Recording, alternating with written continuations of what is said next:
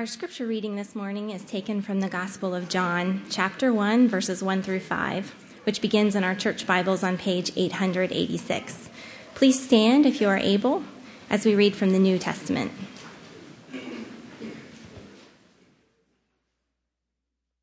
In the beginning was the Word, and the Word was with God, and the Word was God. He was in the beginning with God. All things were made through him, and without him was not anything made that was made. In him was life, and the life was the light of men. The light shines in the darkness, and the darkness has not overcome it. Please be seated. Thank you. Will you please join me in prayer as we come to this passage today?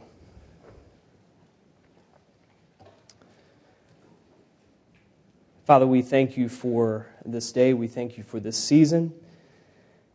We ask that you would meet with us during our moments here, and we pray that you would shine brightly for us to see. Open up our eyes and our ears that we may see and hear your word to us today. Amen. The Christmas season is here. There's just something about this time of year, right? I don't know if it is the nostalgia maybe of memories of Christmases past that you have. Maybe it's because you get a little bit of time off work. Maybe because it's a little more appropriate during this time of year rather than summer to drink some eggnog. I don't know.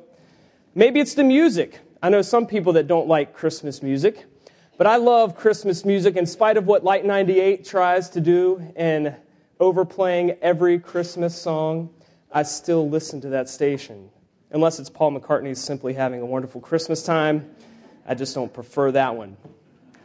But I love this time of year. The tacky lights, the beautiful lights, everything about it. Going to Christmas Town at Busch Gardens with the family is just, it's enjoyable. Or maybe you'd like to take a drive late one wintry night and you see the lights from the houses piercing the darkness of the winter sky. I just love this time of year. There's something about it. It's beautiful. But typically when we come to church during this time of year, we expect a series on Advent, and you expect to hear some take on the angels, the shepherds, the manger scene, or a baby that it was born and placed in a feeding trough. This series isn't about that, though. Rather than taking a look at those details and describing those details, we're going to start this series, and we're going to go through this series actually looking at the light of Christmas. And not the description thereof, but what that means for us. What does Christmas really mean for us? That's what we as a staff want this series to be for each of us. A look at the light of Christmas. Eternity past, present, and eternity future. What does it really mean? So today we come to this passage in John 1, and if you'd open up your Bibles there to it, it would be helpful as we're going to be looking at the entirety of the text there, verses 1 to 18, rather than just the 5 that are printed in your bulletin. And as you read the book of John, you'll notice that John, Jesus' best friend, tries to promote and push Jesus as the Creator God. Each of the gospel accounts does this in some way. They have their own point that they're trying to make, and this is John's, that Jesus would be seen as God. And you'll find that as you read John, it has a very profound effect on you as you read through this. And you walk away from John seeing the greatness and the majesty and the splendor of who Christ is, this Savior. Every time you read it, Christ will become bigger and bigger and bigger. If you've read C.S. Lewis's The Chronicles of Narnia, it's like Lucy's experience with Aslan the lion, which we know is the Christ symbol in the book. She looks up into his face and he says, "Welcome, child." She says, "Aslan, you're bigger." "That is because you're older, little one," he answered. "Not because you are," she replies. "I am not, but every year you grow, you will find me bigger." My hope is that as we look at this passage, as we go through this series, this little baby in a manger that is on our minds this time of year will become bigger and bigger and bigger for each of us. So it begs the question today, How big is your Savior? Now, of course, we're in church, so immediately all of us say, oh yeah, Jesus, he's big. No, really. Okay, let's be real. This is a safe place. We can be real with one another. How big is your Savior? You say, what do you mean? What we do is we set up a bunch of functional Saviors, do we not? You know the things that we rely upon daily to satisfy us, to give us hope, give us meaning? You know those things that if I could just, and you fill in the blank? If I could just get a boyfriend, then I would be happy, or a girlfriend. If I could just get a spouse, if I could just have children, then my life would be complete. But you know, once we get those things, we always want the next thing. These are functional saviors that we think will satisfy us, but they won't. They push us, they drive us each day. So I want each of us right now to take a moment and think, what is my functional Savior? Really think about it. You have yours in your mind now?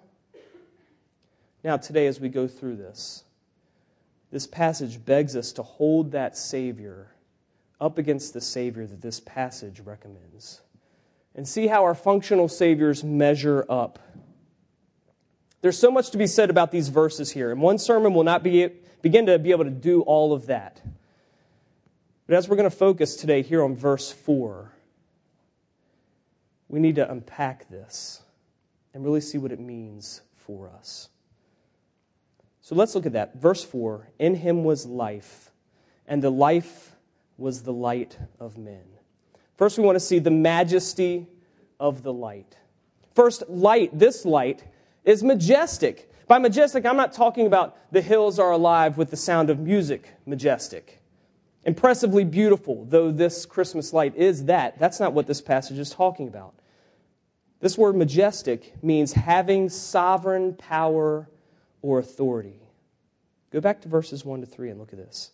In the beginning was the Word, and the Word was with God, and the Word was God. He was in the beginning with God. All things were made through him, and without him not anything that was made was made. Do you see what John does right here out of the gate? He starts this passage saying that God is huge. Jesus is huge. He tells us first that he is eternally pre-existent. What does that mean? Look at that phrase. In the beginning was the Word. You grammarians out there are going to kill me. But quite literally, this is what he's saying. Jesus always wasing. He is pre-existent. He always was continuing. I don't know about you, but that gives me a headache to think about. In our minds, we think backwards in time until time disappears. And there stands Jesus. There begin our thoughts of Jesus. Literally, no beginning. How big is your Savior? Jesus is eternally pre-existent, but he's also a relational God. Look at this. And the Word was with God. This signifies a great relationship between this other mind-blowing fact that the Godhead is this 3-in-1, this eternal relationship. Why do you think we as image bearers, as those that were created in the image of God, have such a strong desire for relationship with other people? It's because God is a relational God. But he's not just relational, he is God. Look at this. And the Word was God. Jesus is God. In essence and character, he is God. He's not just a God.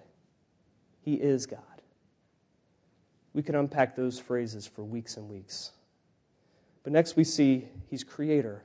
All things were made through him, and without him was not anything made that was made. You also see this in Colossians 1, verses 16 to 17. For by him all things were created, in heaven and earth, things visible and invisible, whether thrones or powers or rulers or authorities. All things were created by him and for him. He is before all things, and in him all things hold together. Do you see that?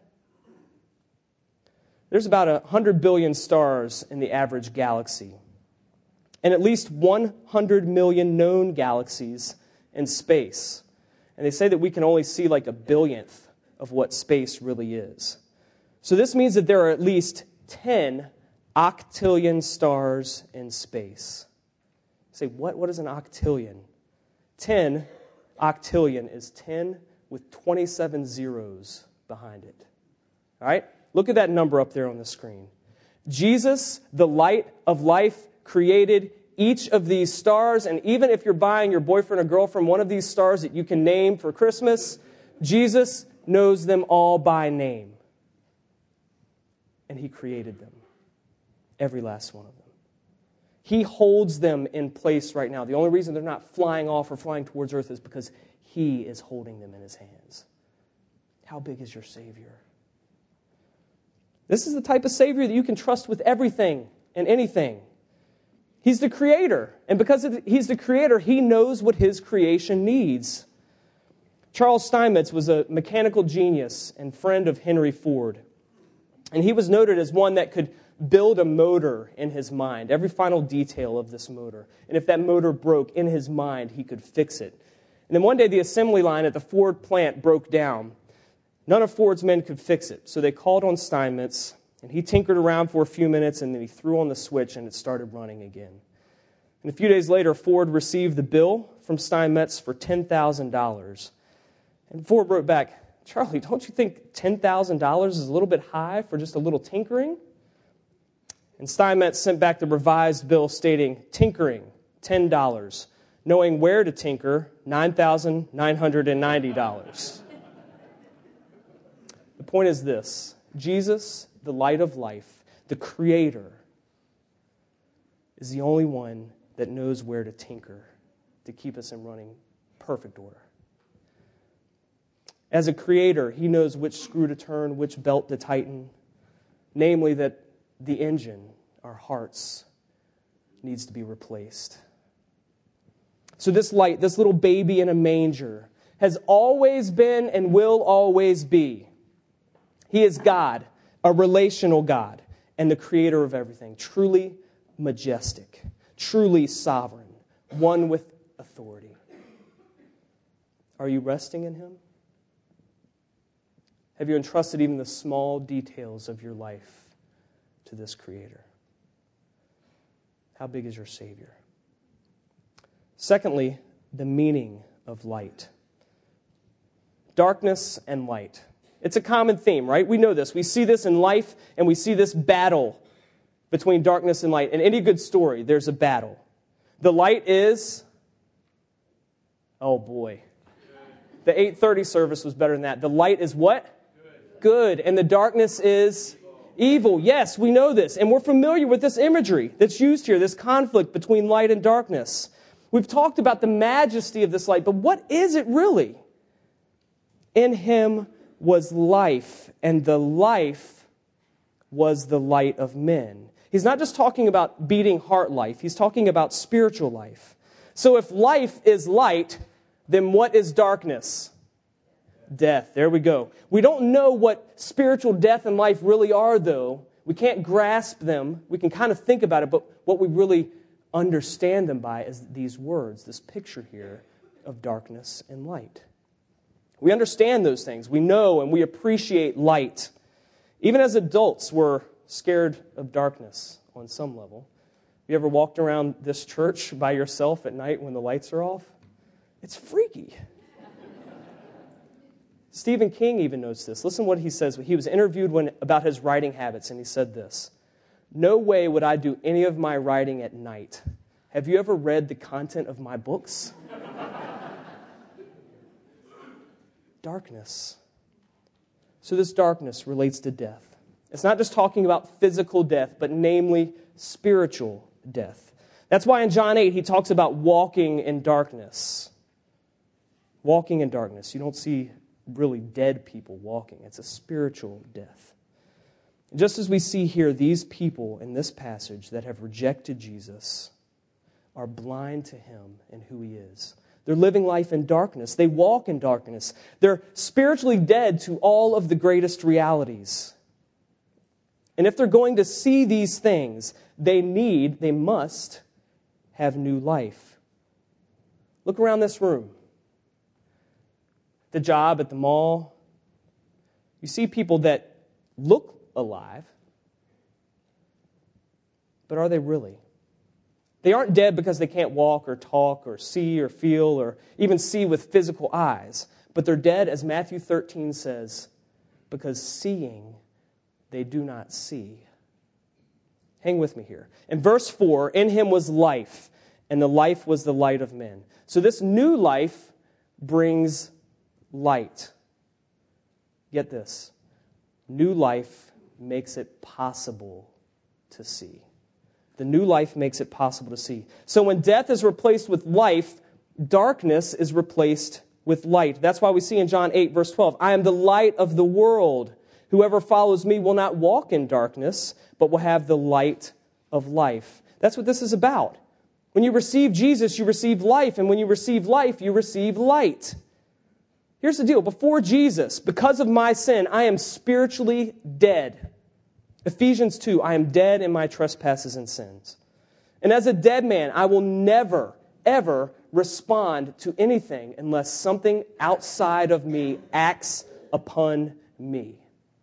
Because I'm dead. But Ephesians 2 goes on and says, but God, being rich in his mercy, because of the great love with which he loved us, catch this, made us alive together with Christ. So God, an external force, acts on me in my deadness and my blindness and makes me alive. Another way to illustrate is this. Imagine yourself in one of those West Virginia coal mines, deep in one of those coal mines, and the lights go out. Complete, total darkness. It's oppressive. You can almost feel it. Stay down there long enough and you'll actually go blind. But you can't see a thing. You can't even move toward anything. This is where we are spiritually apart from Jesus. Dead, blind, unable to do anything on our own. Then God, being rich in mercy, steps into that mine shaft. He brings life and he flips on the switch and we are able to see as if we have never seen before. He takes our hearts of stone and gives us hearts of flesh, or a new engine, as we talked about before. Tuesday we were talking about this passage in our staff meeting, and Michael Bryant put it so perfectly, as he always does. This is the real grand illumination. And I've got to add this in. John uses this word, logos, which word. See it? Look down at the passage. It was used in his day in reference to the meaning, purpose, or fulfillment in life. People were searching for logos. You get that? You ever heard that today? I'm just searching for meaning. I'm searching for purpose. I'm searching for the reason of life. They use that word logos. So John says here, look at this, it's awesome. In the beginning was the meaning for life. So he meets people right where they are, and he says, this light is the meaning for your life. It is the reason for your life. You don't have to search. Now look at your functional Savior and what that Savior requires of you. We fight and we fight. Then we think we get there and we realize, there's something else. So we fight and we're always coming up short. The light of life came and lived the life that we could never live and died the death that we should have died. And he is calling us to believe on him. Looking only to Jesus Christ, the life and light of men. And as we sing often here, all that he requireth is to feel your need of him. He will come and save you. Finally, the magnitude of the light. This light is massive. In its extent, the way it extends out, and the amount of this light available. Let's look first at the extent. We're going to hit this quickly, but look at verse 5. The light shines in the darkness, and the darkness has not overcome it. Literally, the light continually shines in the darkness. Christ is continually bombarding the darkness of our hearts, searching out every corner through the work of the Holy Spirit. And that light goes out and it dispels darkness, and it keeps going, it keeps reaching, it keeps searching, even though some reject it, as you see here in this passage. Verse 9, which gives light to every man. Doesn't mean that every man will respond to it, just like the flu shot is available for each of us. So that doesn't mean we're each going to get it. You see, Paul writes this to the Romans in chapter 1. He says that nature itself reveals God. So we all know that there is a God. This light has extended out to everyone. And it keeps extending. But also the amount. The darkness has not overcome it. You see that? There is no amount of darkness that will overcome this light. There's just too much of it. The power of the light is greater than the power of darkness. And though you may look around the world today, you may look inside of your own heart and you feel oppressed by the darkness, do not be so easily overwhelmed, this passage says. The darkness cannot and will not overcome this light. But we saw that the extent of this light goes out and that some receive this light. Others reject it. Look at verse 11. He came to his own, and his own people did not receive him.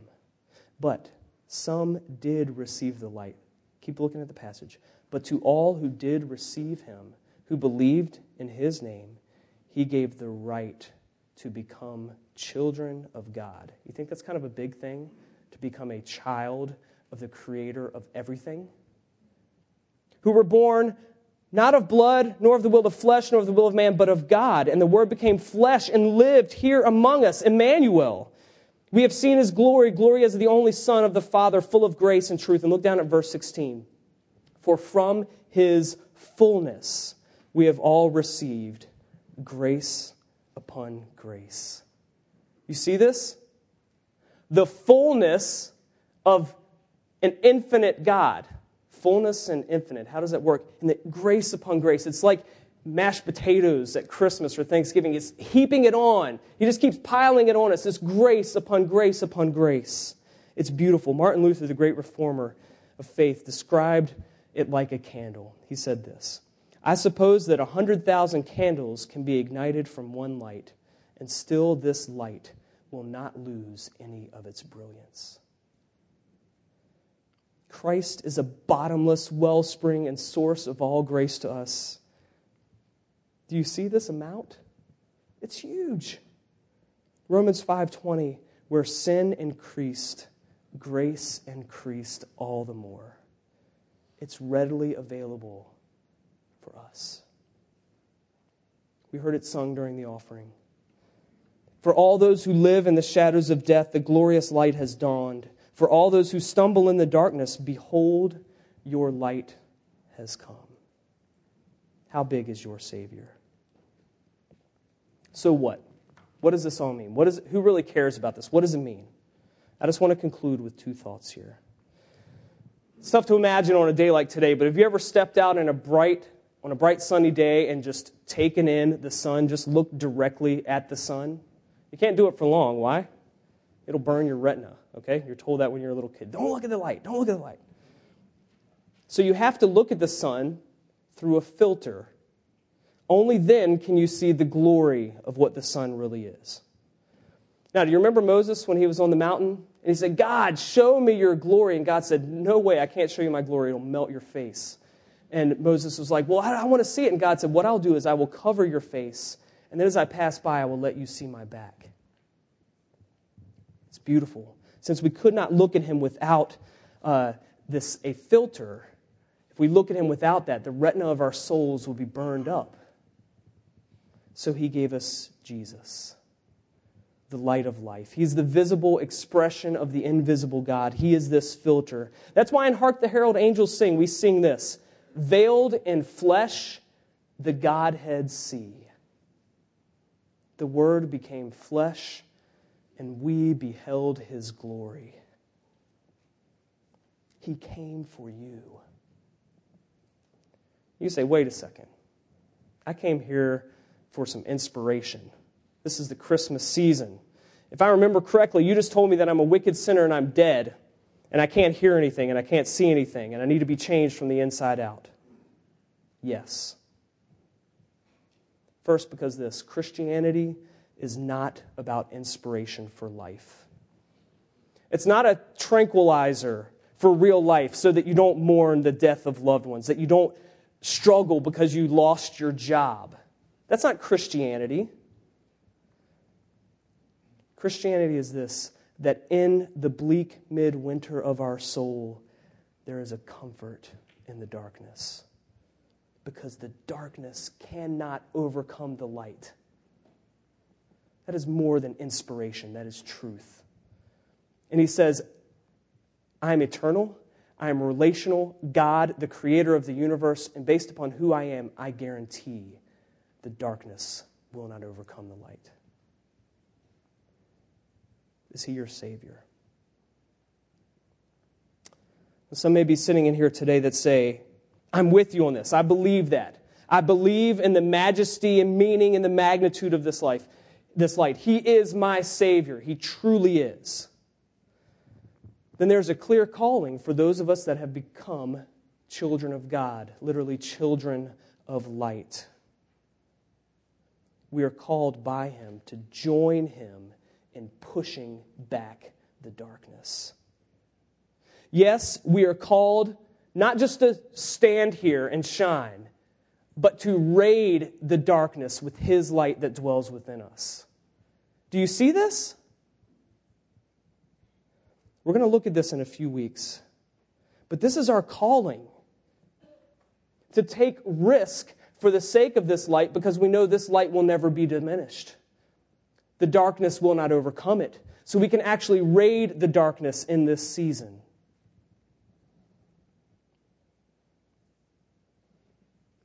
So today, how big is your Savior? Do you have your list? How does He measure up to the life and light of men? Today, would God grant us the grace that we could all behold the Lamb of God,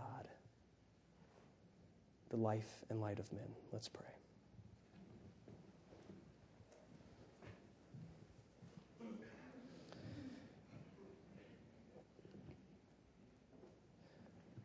Father, we ask you today that you would continue to let your word ring in our hearts, that we would see you, that we would see this great light and the beauty of it, that you would confirm who you are in our souls, and that if there are any here today, if it please you, if there's any here today that are living in darkness, we ask that you would draw them by your grace to the light. God, we ask that those of us that are children of light,